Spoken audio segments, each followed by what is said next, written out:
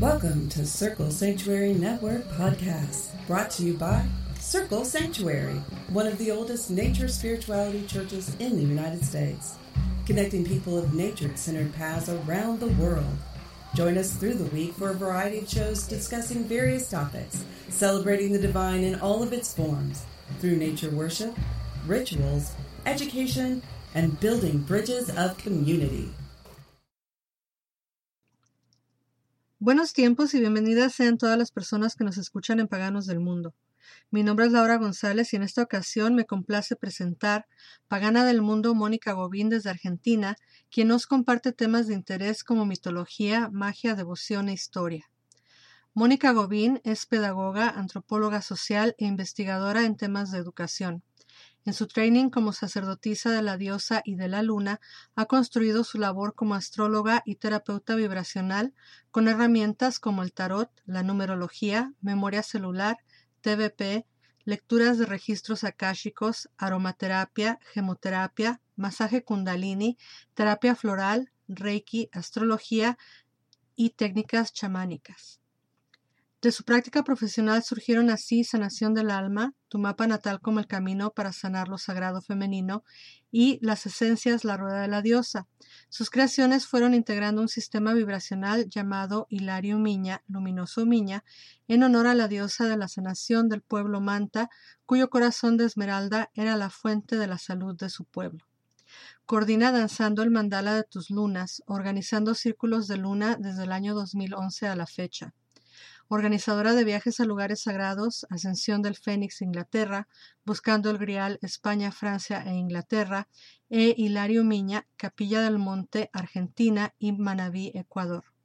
Realiza publicaciones en diferentes formatos sobre las lunaciones y otros eventos astrológicos. Colabora en diferentes emisoras de radio y newsletters online. Es autora del libro Danzando el Mandala de tus Lunas y es conductora invitada de Paganos del Mundo. Comenzamos.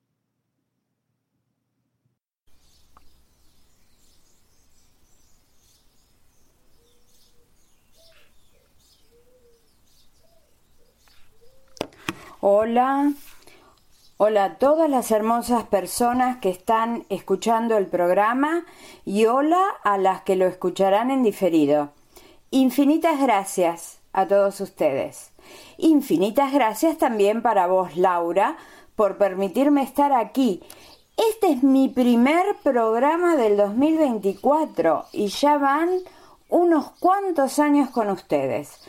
Mi nombre es Mónica Gobbin y les doy la bienvenida.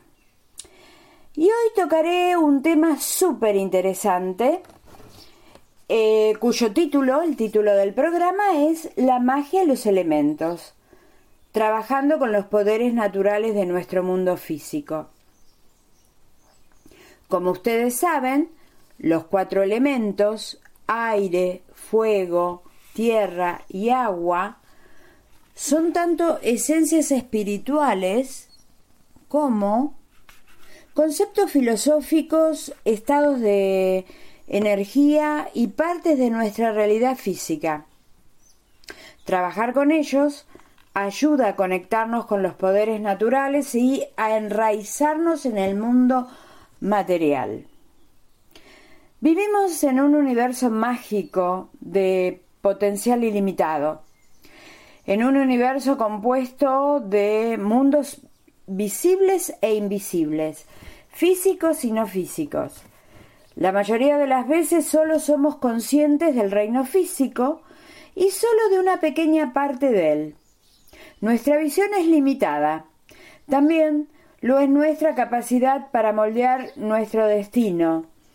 Estos mundos son infinitamente complejos, pero con las herramientas y la comprensión adecuada podemos navegar por ellos con gracia. Con el conocimiento de la astrología y de la magia podemos ampliar nuestro horizonte mucho, pero mucho más. Podemos borrar las barreras que normalmente nos restringen y caminar entre los mundos.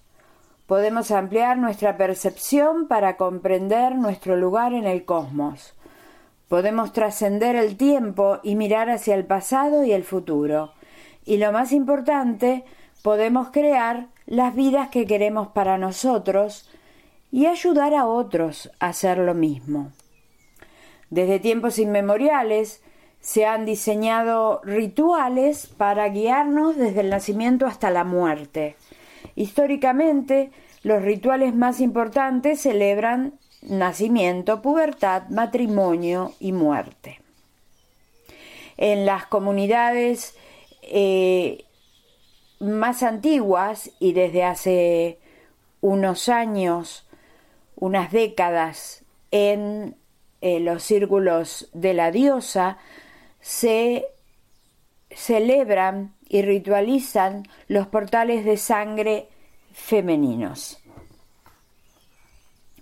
Pero, en general, para la gente, aún la que no camina el sendero pagano, los cumpleaños y aniversarios son importantes, son momentos del año donde cumplimos con una serie de pautas, ¿sí? Y a su vez también practicamos rituales diarios y personales, que serían rituales casi que hacemos en piloto, desde una taza de café por la mañana hasta apagar las luces y cerrar las puertas con llave por la noche.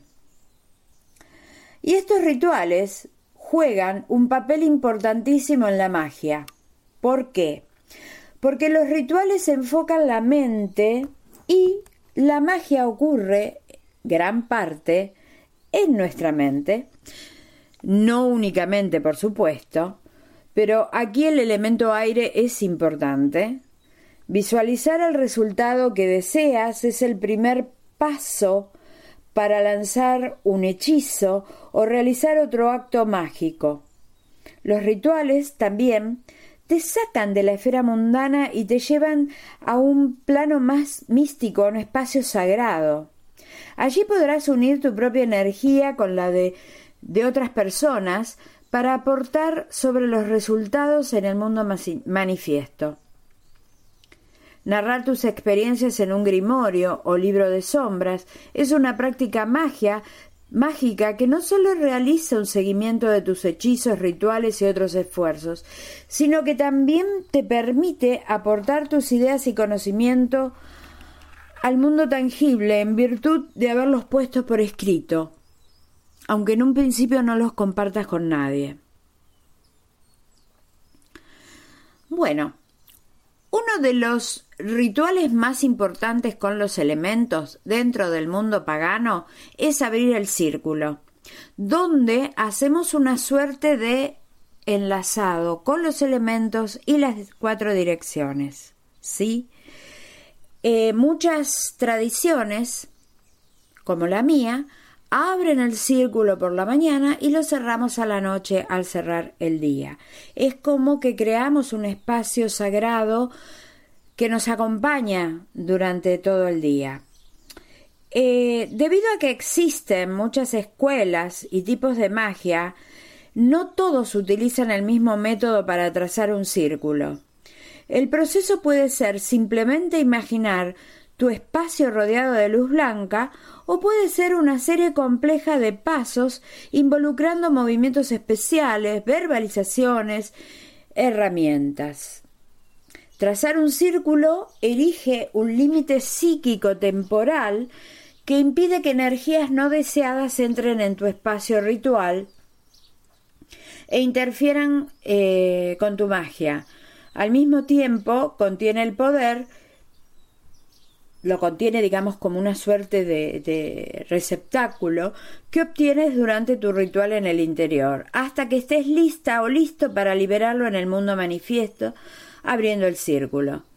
Debido a que un círculo es un símbolo de unidad y plenitud, también reúne a los miembros de un grupo realizando un ritual.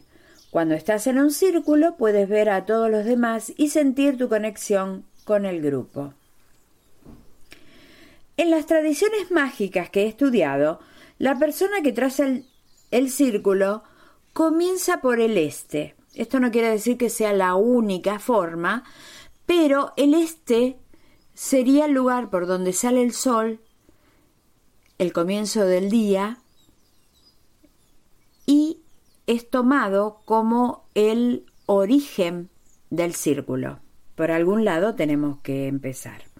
Y continúa en el sentido de las agujas del reloj, ya sea física o simbólicamente, dibujando un círculo de 360 grados en el hemisferio norte y al revés en el hemisferio sur. Cada uno de los puntos cardinales del camino corresponde a uno de los 4 elementos.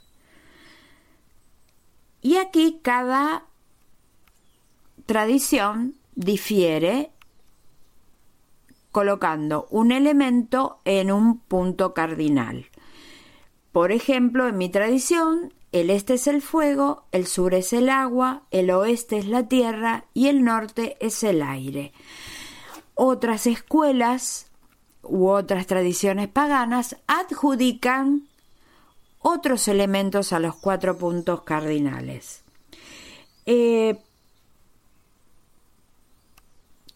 Yo creo que aquí hay que situarse en el concepto pagano de respetar la libertad del otro. Cada uno puede pensar que la suya es la mejor elección. Este no es el momento para discutirlo, pero esto hay que hacerlo con muchísima apertura mental cuando invitamos gente a abrir el círculo con nosotras o con nosotros, ¿no? Hay que respetar eso, acordar antes y evitar peleas en los momentos mágicos de abrir el círculo. En cada uno de estos puntos cardinales hay un llamado que muchas tradiciones la llaman llamado a los cuartos. Esto llamado a los cuartos puede incluir una invocación a las deidades, a los elementales, a los animales de poder, a las ancestras y ancestros. Y en el medio se suele colocar el altar. No siempre, pero es una forma bastante corriente. Y el altar es algo más que una colección de objetos. Sirve como banco de trabajo para un mago o maga. Es un lugar para hacer hechizos, comunicarse con otros planos, mostrar herramientas mágicas, meditar, hacer cualquier otra cosa que necesites como parte de tu práctica de magia. Puedes erigir un altar en el interior o al aire libre, o tener ambos. Dependiendo de tu espacio y estilo de vida y de otras circunstancias, puedes levantar el altar de manera permanente o elevar uno temporal. Es posible que desees colocar un solo altar de manera que cuando proyectes un círculo, el altar queda en el centro. Esto funciona bien si haces hechizos y rituales con otras personas, porque así todos pueden estar mirando hacia el altar y alrededor de él.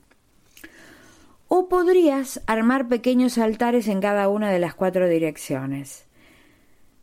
Esto es tu decisión, pero una de las cosas que me parece importante destacar es todos los trabajos de magia. Sugiero hacerlos con el círculo abierto en un espacio de protección y desde tu altar. O sea, hacer un hechizo en el escritorio de la oficina puede llegar a ser algo tipo desesperado y traer alguna que otra complicación mágica. Para cada acto de magia es necesario estar bien centrada o centrado, enraizado, con paz de espíritu, abrir el espacio, pedir protección y tener el altar como una suerte de acumulador de la energía. Para este altar podemos usar algunas correspondencias. Podemos usar para el aire el color amarillo, para el fuego el rojo, para el agua el azul, para la tierra el verde. Cubrimos el altar con un paño de ese color, velas, flores, piedras preciosas o semipreciosas del color correspondiente a cada elemento. También podemos poner representaciones de los signos del zodíaco según sus elementos. Recordamos, signos de fuego, Aries, Leo, Sagitario. Tierra, Tauro, Virgo, Capricornio. Aire, Géminis, Libra, Acuario. Agua, Cáncer, Escorpio, Piscis. Podemos adornar el altar en la forma que nos agrada, con total libertad, y que nos ayude a estar en sintonía con el cielo y la tierra y las fuerzas con las cuales elegimos actuar. Por ejemplo, si hacemos un trabajo con tierra, vamos a preferir las correspondencias con este elemento, y así sucesivamente. Cuanto más presente estemos, o sea, el propósito es involucrar mente, cuerpo, emociones, espíritu en el trabajo ritual. Cuanto más presente estemos y más concentradas o concentrados, más poderosa será la energía mágica que podamos mover, ¿sí? Y la magia no es solamente cuestión de usar la cabeza. Implica el corazón, la intuición, los sentidos.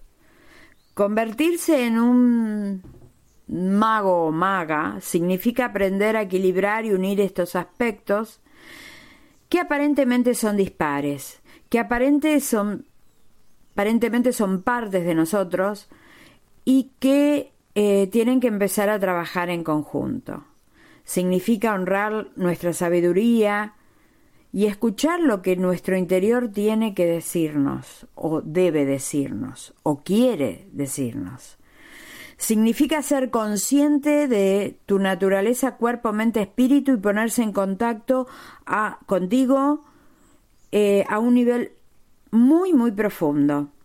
Si tu subconsciente desea y tu consciente no, o al revés, los objetivos no están sincronizados. Los resultados mágicos pueden ser menos que satisfactorios. Y volviendo a los elementos, que sería una magia natural, puede ser uno de los primeros escalones en el aprendizaje de la magia. El poder de los 4 elementos se puede ver implícitamente en los panteones de las primeras civilizaciones, ¿no? En deidades del mar, de la luna, del sol y el fuego, de la tierra y el viento.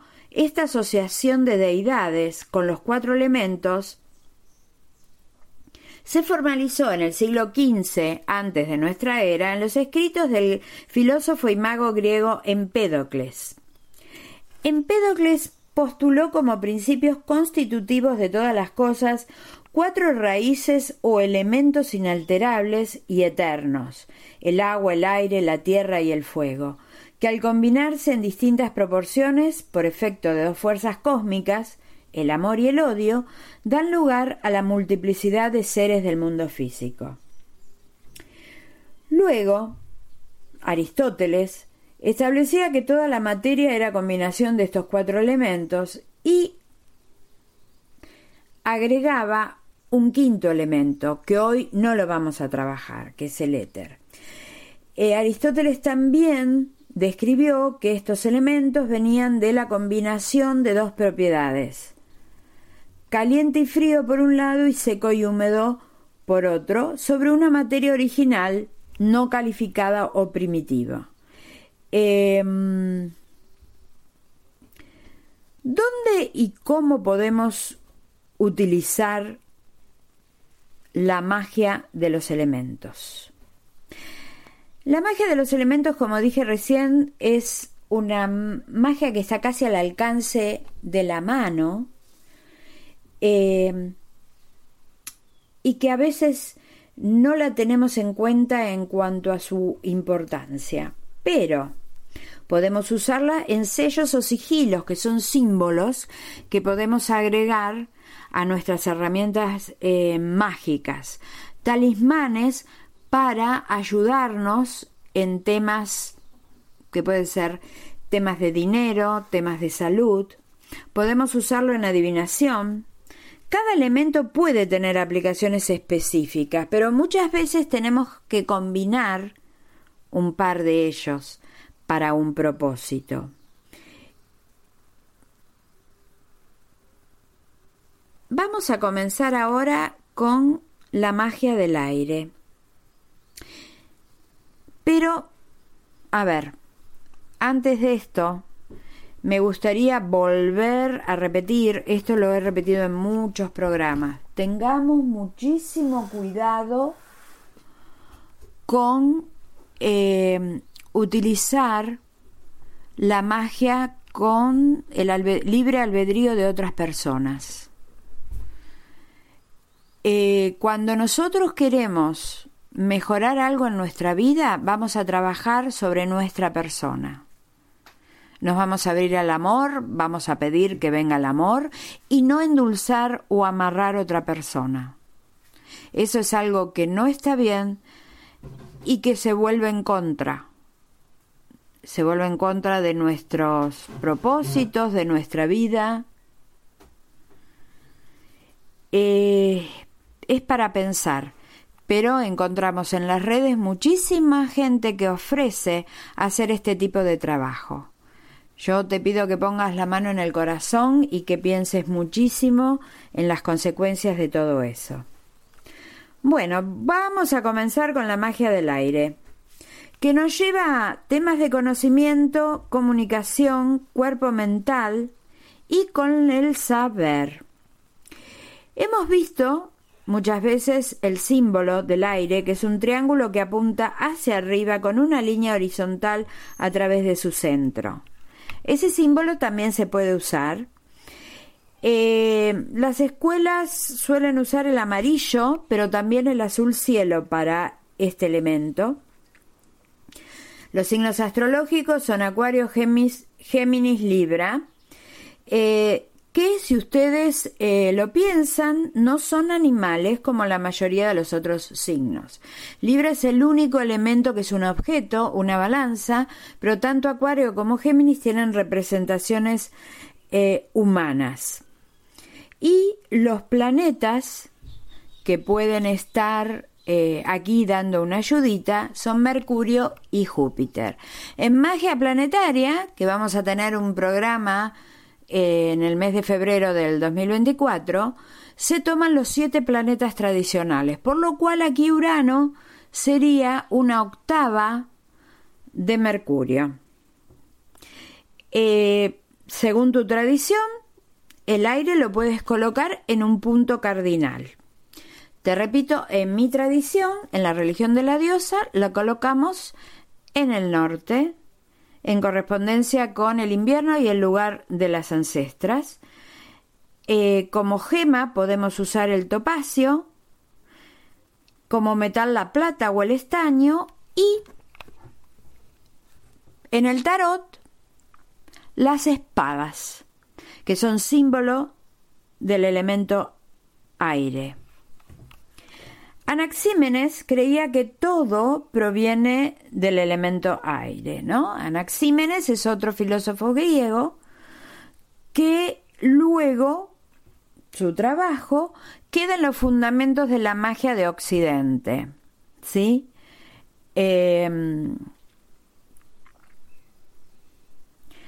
La tradición griega que impregna, nuestra cultura, todo Occidente, hay un predominio filosófico sobre este elemento, ¿no?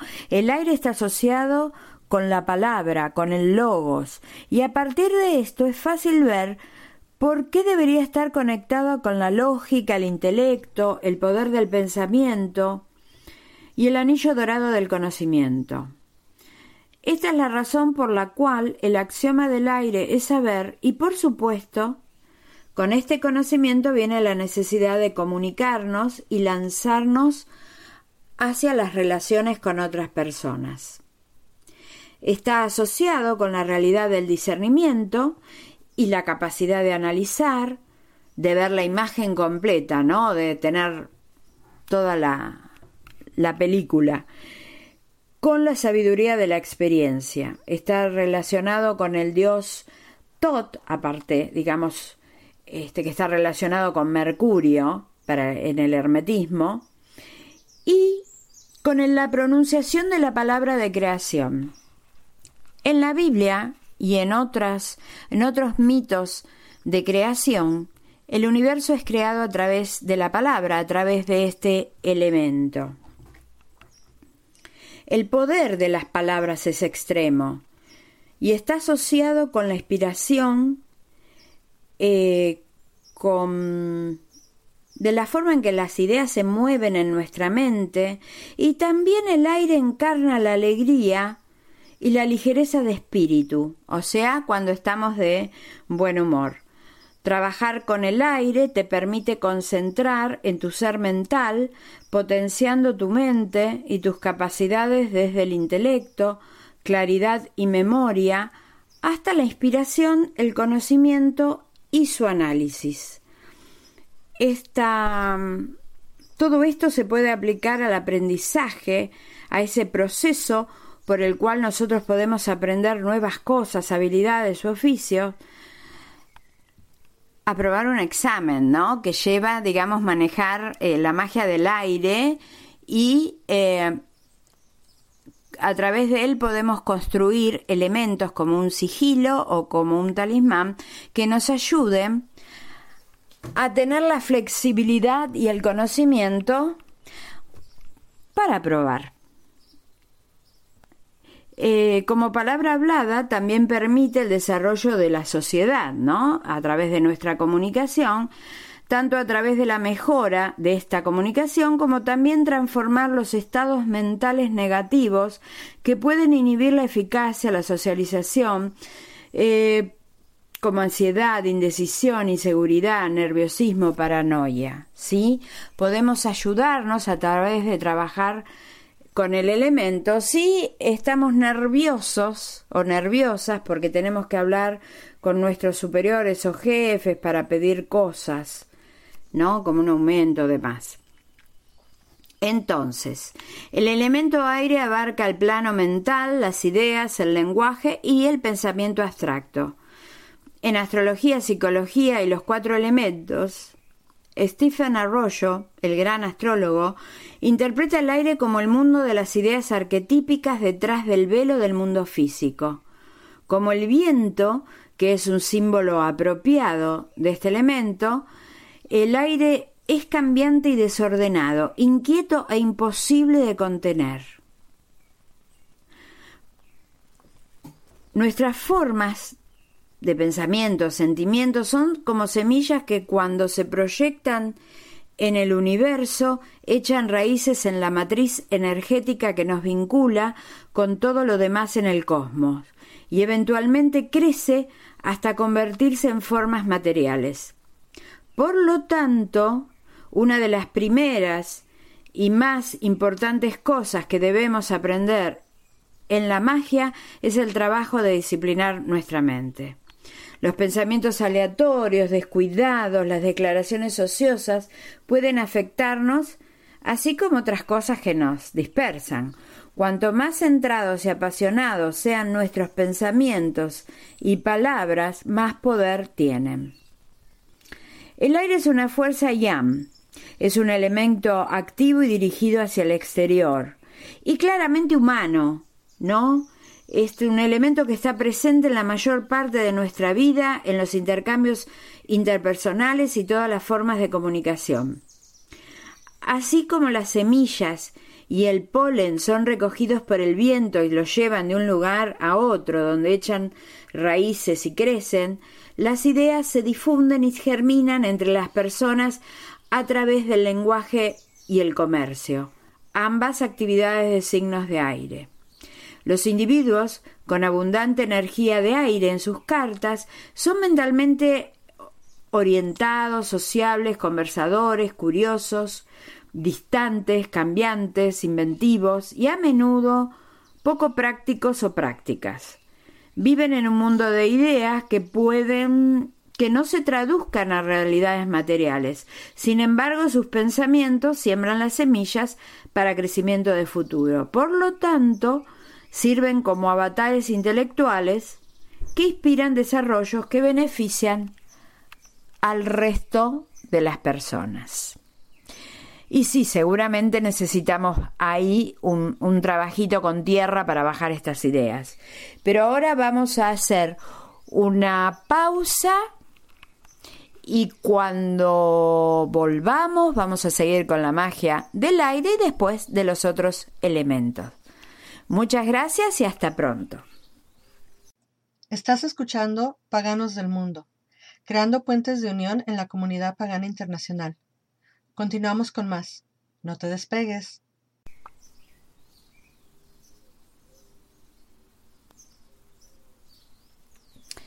Hola a todos, volviendo al primer programa de Mónica del 2024, vamos a seguir con la magia del aire. Bueno, empleamos el elemento aire en todos los trabajos mágicos, ya que significa el poder del pensamiento y la imaginación. La palabra hablada juega un papel en muchos hechizos y rituales. Utilizamos afirmaciones, encantamientos, oraciones. Los hechizos verbales, los que decimos en forma oral o los que escribimos para aprovechar esta energía elemental en el trabajo mágico.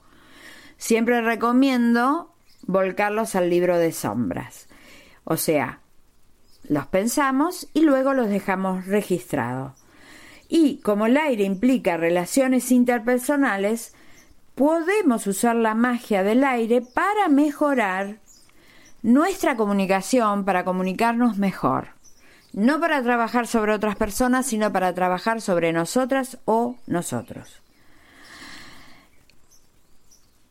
Afirmaciones. Las afirmaciones son frases breves y concisas que describen la condición o el resultado que buscamos. Son expresadas de manera positiva, en tiempo presente, como el resultado deseado, ¿no? Como el producto final. Otro tipo de elementos o otro tipo de manifestación de la magia del aire, mejor dicho, son las visualizaciones. Cuando cantamos y cantando pensamos o nos visualizamos en determinadas situaciones. Entonces, una visualización guiada es un acto mágico si yo le doy toda la intención a esta actividad. Llamar a los cuartos o abrir las direcciones al trazar un círculo, yo puedo diseñar una pequeña oración donde llamo al elemento, llamo a las deidades que me van a asistir, a los elementales, a los animales de poder, a las ancestras y ancestros. Puedo diseñar símbolos mágicos como sigilos, que los puedo usar también en talismanes,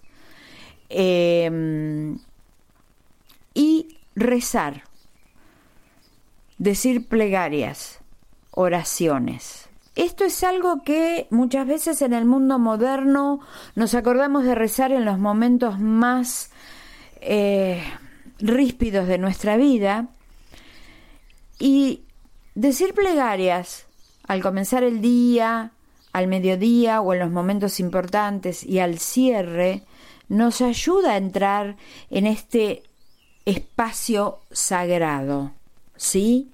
En esta conexión con otros mundos, con mundos sutiles, que siempre, digamos, está presente en todas las tradiciones paganas. Hace muy poco, y esto, perdonen, no es un aviso personal, mujeres de mi tradición se unieron para hacer un libro de plegarias a la diosa que se llama Pies Peregrinos. Está lleno de plegarias para distintos momentos de la vida y se distribuye en forma gratuita. Lo pueden descargar de mi Linktree fácilmente, y ahí a la persona que recién comienza o a la que piensa que todavía no está en condiciones de armar una oración, que yo creo que sí lo están, pero bueno, necesitan un apoyo, este libro de plegarias es una manifestación del elemento aire invocando a la deidad. y es de difusión gratuita. Así que los invito y las invito a descargarlo. Bueno, ya había dicho cantar. Cantar también es una forma de magia. El encantamiento viene de cantar. Y así podemos cantarle a nuestros alimentos, podemos encantar el agua del baño, el agua que tomamos. Podemos quemar algún tipo de incienso o resina para enviar mensajes al mundo, al otro plano. Podemos evocar verbalmente a las deidades. Tener un libro de sombra implica registrar estas manifestaciones del elemento aire. Y algo que también no se ve mucho, por lo menos en mi país, colocar las banderas de oración, donde nosotros podemos grabar o escribir en un banner o en una banderita una oración y colocarla en un lugar donde el viento la agite. Así como con una cintita poner un rezo en un árbol. Todas esas son manifestaciones mágicas o usos mágicos del elemento aire. Entonces, no pensemos en grandes cosas y despliegues de magia para los cuales necesitamos un montón de herramientas y pasos, ¿no? No que no esté bien, sino que lo tenemos que aprender. Y en un primer momento nos podemos acercar de una manera natural, casi intuitiva, a los elementos. Decir una oración, escribir o recitar una afirmación, leer un libro inspirador, meditar, son ejemplos de rituales del aire. Aparte, algo que a mí me gusta es todas las mañanas hacer una pequeña lectura del tarot para obtener más información sobre las áreas donde yo debo poner atención. Yo tengo separados los arcanos mayores y voy sacando un arcano como una suerte de mensaje a la mañana o durante el día cuando lo necesito. Bueno, pasamos al elemento fuego. Y podemos comenzar a comprender la esencia del elemento fuego cuando miramos su contraparte celestial, el sol. Este cuerpo celeste proporciona la vida, la calidez, la luz que necesitamos para sobrevivir. Sin esa energía, nuestro planeta no prosperaría.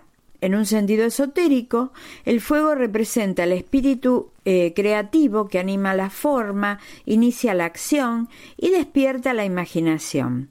De ahí que muchas tradiciones colocan al fuego en el este, que es el comienzo del círculo. Hay un libro, creo que no hay traducción en castellano, pero para los que leen inglés, The Crystal Tree, de Kelinda, el fuego es la fuerza vital que impulsa todas las cosas a crecer, florecer, reproducir y morir. ¿Qué correspondencias tiene el fuego? Los signos del zodíaco serían Aries, Leo, Sagitario y para el tarot el palo de bastos. Los colores, el rojo y el naranja en todos sus tonos. Hay quienes le otorgan el número 1 al fuego, como el comienzo. La forma es el triángulo que apunta hacia arriba. Es un elemento yang, dirigido hacia el exterior, dinámico, simboliza lo crudo, lo sin diluir. Subyace a todos los combates, deportes, pasión sexual, inspiración artística, actos de valentía. Las personas con abundante energía de fuego en sus cartas son asertivas, atrevidas, independientes, pueden ser algo egocéntricas y extrovertidas, impulsivas y a veces poco prácticas, idealistas y visionarios. La magia del fuego puede implicar hacer fuego físico, ya sea una vela o una fogata como los fuegos de fertilidad en Beltém. Debido a que el fuego está asociado con la inspiración y la creatividad, los artistas pueden beneficiarse con el uso de la magia de fuego para mejorar los talentos o promocionarse a sí mismos y su trabajo. Se pueden canalizar las propiedades estimulantes del elemento para aumentar la vitalidad, ayudarte a superar obstáculos, reforzar la confianza personal, el coraje, no en el sentido mexicano del coraje, ¿no?, de la ira, sino el coraje como valentía, o aumentar el deseo. También el fuego está asociado con la purificación, por lo cual los hechizos, rituales y prácticas que implican destrucción y regeneración a menudo aprovechan la energía de este elemento. En general, los hechizos de fuego más comunes son los que involucran velas. Cada vez que enciendes una vela durante un ritual o un hechizo, invitas al elemento fuego a tu trabajo. Lo mismo se aplica cuando se enciende un fuego durante un ritual de un sabbat, como por ejemplo quemar un tronco o bailar alrededor del fuego. También cuando nos liberamos simbólicamente de viejas ideas, hábitos, comportamientos no deseados mediante la escritura en un papel y luego el quemado, ¿no? Se pone la intención en el papel, que sería un poco utilizar el elemento aire, y tiramos el papel al fuego. Y luego enterramos las cenizas. Esto es algo muy importante, no las tiramos al viento. Cuando realizamos el ritual de saltar sobre un pequeño fuego, para pedir creatividad, inspiración. Podemos cargar los talismanes, amuletos y otras herramientas colocándolos en lugares al sol o poniéndolos, ritualmente arriba de la vela, sin quemarnos, por supuesto, o sea, utilizando siempre el criterio de seguridad. Y cuando quemamos salvia u otra hierba para purificar el espacio sagrado. También el elemento fuego participa de los ejercicios de adivinación cuando miramos fijamente una vela parpadeante, ¿no? Encender una vela es un ritual de fuego fácil y eficaz, como quemar el fuego en una chimenea, el caldero, incluso una parrilla si lo dignificas como un ritual. Tú también puedes convertir la cocina en un ritual de fuego al atraer tu conciencia e intención al preparar la comida. Sentarse bajo el sol mientras se aprecia el calor del sol y se medita sobre la vida en la tierra también es un ritual de fuego. Como siempre, porque el fuego lo tenemos que llamar y provocar, porque salvo el sol, no lo tenemos directamente en la naturaleza como el agua, la tierra y el aire. Siempre hay que tener muy buen criterio de seguridad, tanto para nuestra persona, para las personas que nos acompañan, y luego apagarlo concienzudamente para no provocar un accidente posterior. Parecen cosas de abuela o recomendaciones de madre, pero he visto muchos accidentes en círculos paganos. Así que tengan en cuenta esta prevención. Bueno, vamos a hablar de la tierra y la magia de la tierra. El suelo bajo nuestros pies, lo que nos proporciona una base estable y el alimento, es un símbolo apropiado para el elemento tierra. La tierra nutre y nos sostiene. La madre tierra es nuestro hogar, la fuente a partir de la cual evolucionamos y a la que debemos nuestro continuo sustento. Según la mitología, nuestros cuerpos físicos se formaron a partir de ella y muchas culturas personifican nuestro planeta como una diosa, incluida Gaia en las leyendas griegas y Pachamama en el folclore de los pueblos originarios andinos. ¿Qué correspondencias encontramos? Bueno, los signos del zodíaco serían Tauro, Virgo, Capricornio, para el tarot el palo de discos u oros, mostrados como monedas, ¿no?, en ediciones antiguas. los colores marrón, gris, tostado, verde. Se le atribuyen los números 4 y 8. Y la forma es el triángulo que apunta hacia abajo con una línea horizontal a través de su centro. Conectarnos con este elemento es conectarnos con la seguridad, la permanencia, la estructura, el cuerpo físico y el reino material. La tierra es el elemento de la forma, ¿no? Que encarna el espíritu y lo hace manifiesto. La tierra es uno de los dos elementos que simboliza el principio yin o yin. Vemos la energía de la tierra funcionando en procesos que implican planificación, desarrollo gradual, en el crecimiento de plantas, en la construcción de edificios, en el funcionamiento diario de una empresa o esfuerzo financiero. Personas cuyas cartas natales presentan muchos planetas en signo de tierra tienden a ser prácticos, sensuales, testarudos, tradicionales, pero confiables, metódicos y cautelosos. ¿Quiénes aplican la magia de la tierra casi sin saberlo? Los agricultores, los jardineros, los horticultores, los geólogos y otras personas que trabajan con la tierra y con las plantas, que pueden beneficiarse con el uso de la magia de este elemento. Nuestros antepasados bendecían la tierra en Beltén y practicaban magia sexual, que es una forma de simpatía o mágica simpática, porque se piensa que la magia aumenta la fertilidad de la tierra, porque conectamos el elemento con el dinero y los bienes materiales de prosperidad que trabajan con esta energía. También la podemos usar para hechizos curativos que invocan este elemento para fortalecer, apoyar o brindar comodidad de manera física. También en la magia de la tierra, todo lo que es sanación de nuestro cuerpo, abundancia, hechizos de protección, seguridad y estabilidad.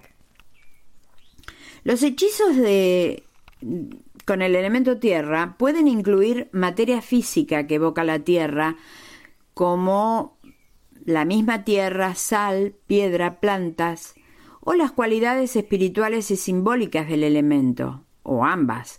Sin embargo, los hechizos de tierra más comunes incluyen o involucran cristales, piedras semipreciosas o preciosas si las tienes. También es popular trabajar con la energía de las plantas. La magia de la tierra incluye crear pociones, ungüentos, cataplasmas, elixires elaborados con productos botánicos o gemas para promover curación física. Usar cristales y piedras semipreciosas o preciosas para traer abundancia y otros bienes tangibles en el mundo material. Usar plantas o piedras para brindar protección. Pasar tiempo en la naturaleza, honrar y conectar con la tierra y sus habitantes no humanos, físicos o etéreos. Preparar, comer alimentos en un entorno ritual, agradecer a la Madre Tierra por su generosidad. Esta es una buena costumbre desde el momento de la cocina, de que cocinamos, conectarnos con el fuego, con el aire, con la tierra y con el agua. Fíjense qué simple y qué cotidiano. Bueno, esto lo podemos manejar intencionalmente para promover nuestra salud y la salud de nuestra familia, de nuestros peques. También todo el trabajo en jardín, la rutina que podemos tener con nuestras plantas, lo podemos trabajar como un ritual de magia con el elemento, sintonizándolos con el cuerpo y aprovechando y apreciando lo maravilloso que es la magia de este elemento. Incluso las tareas domésticas pueden convertirse en un ritual de tierra si las ves como una oportunidad de limpieza, eliminando las energías viejas y estancadas para que nuevas posibilidades puedan llegar a tu vida. Mi sugerencia a la mañana, manejando esa carta de tarot, abrir ese círculo de protección, es tomar el tecito o el café bendecido para que entre el agua y la tierra, digamos, a nuestro cuerpo, ¿sí? Para las personas de América del Sur que toman mate, el mate es una ceremonia ritual. El mate contempla los 4 elementos. Encantemos la hierba para nuestro mate o para nuestro té o el café, y hagamos ese ritual, lo convirtamos en un ritual sagrado. Y llegamos al 4 elemento, al elemento agua, que tiene que ver con las emociones, los sueños, el misterio, la intuición y la imaginación, y que al igual que su contraparte física, el agua es fluida y está en constante cambio. Y al igual que el mar, su energía puede ser tranquila o turbulenta, puede impulsarnos o engullirnos. El elemento agua nos conecta con otras personas también y nos permite responder a los estímulos de nuestro entorno. Nos nutre física y espiritualmente, porque sin agua, gran parte de la vida en la Tierra dejaría de existir. La astróloga Liz Green escribe en Star Signs for Lovers, o sea, signos para amantes, que es un libro donde dice a ver qué signo se lleva bien con el nuestro. El elemento de agua astrológicamente es el más enigmático de todos los elementos, el más lejano del ámbito racional. ¿Cuáles serían sus correspondencias? Los signos del zodíaco: Cáncer, Escorpio, Piscis, y en el tarot el palo de copas. Se le atribuyen los números 2 y 9. Y la forma es el triángulo que apunta hacia abajo. El agua es uno de los 2 elementos que simbolizan la energía yin o yin, y las personas cuyas cartas natales contienen abundantes planetas en signos de agua son generalmente sensibles, impresionables, intuitivas, un poco solitarias a veces, compasivas, cambiantes, imaginativas y poco prácticas, ¿no? Necesitan un cable a tierra. ¿Qué podemos hacer con la magia del agua? Debido a que conectamos la intuición y la emoción con el agua, este elemento está presente en la mayoría de los trabajos de magia, aunque no nos demos cuenta. A veces la magia del agua involucra agua real u otros líquidos, preparar pociones, tés, brebajes, que es la forma más común de la magia del agua. En elixires estamos combinando con la magia de la tierra también si utilizamos gemas. La canalización y adivinación a través, digamos, de mirar la copa o mismo a través de la concentración, también son prácticas mágicas que utilizan el elemento agua, ¿sí? Puede ser muy eficaz en los hechizos de amor. Repito, los hechizos de amor lo trabajamos en nuestra persona. Nos abrimos al amor, nos abrimos a atraer a la persona adecuada a nuestra vida, no a amarrar a la persona. Que esto se entienda perfectamente. La magia del agua puede beneficiar a los artistas, a los músicos, a los sanadores y a las personas que quieran mejorar su creatividad o habilidades intuitivas. Asociamos el agua con la limpieza, por lo tanto es frecuentemente utilizada para prácticas de purificación, que pueden ser baños rituales, llorar, que es también una técnica catártica, practicando el trabajo de los sueños, practicando la curación psíquica, trabajando con los reinos y entidades espirituales, usar música en hechizos o rituales. Al trabajar en el simbolismo de elementos en los sueños, podemos ver que los 4 elementos aparecen con regularidad en el mundo onírico, donde podemos, y esto, mis queridas personas, son solo lineamientos generales, no es un diccionario de símbolos, cada uno sabe por lo que está pasando. Entonces, recomiendo tener algo para anotar y una lapicera o lápiz en la mesa de luz y anotar el sueño apenas nos despertamos. ¿Por qué? Porque si yo lo quiero anotar después o se lo cuento a una persona, mi estructura yoica va a cambiar y va a armar el relato. Va a ser un relato más racional que a lo mejor el proceso, digamos, lo que fue la manifestación onírica, que puede ser bastante loca. Entonces, de entrada anoto el sueño, por más loco que me parezca, ¿sí? Y, por ejemplo, un sueño sobre el fuego, que representa generalmente la fuerza vital o el deseo. ¿Cómo aparece? ¿Cómo se relaciona con otros símbolos en el sueño? O sea, la llama es hermosa, sugiere calidez, comodidad, como una chimenea, o hay un infierno ardiente que está destruyendo la casa. Hay que tomar en cuenta el sueño y la relación contigo y los otros símbolos que aparecen en el sueño. El fundamento en el sentido de la base, tus pies, el suelo. ¿Estás en un bosque, sobre una moquette, o estás sobre baldosas frías, o estás sobre piedras? Eso también tiene un significado, ¿no?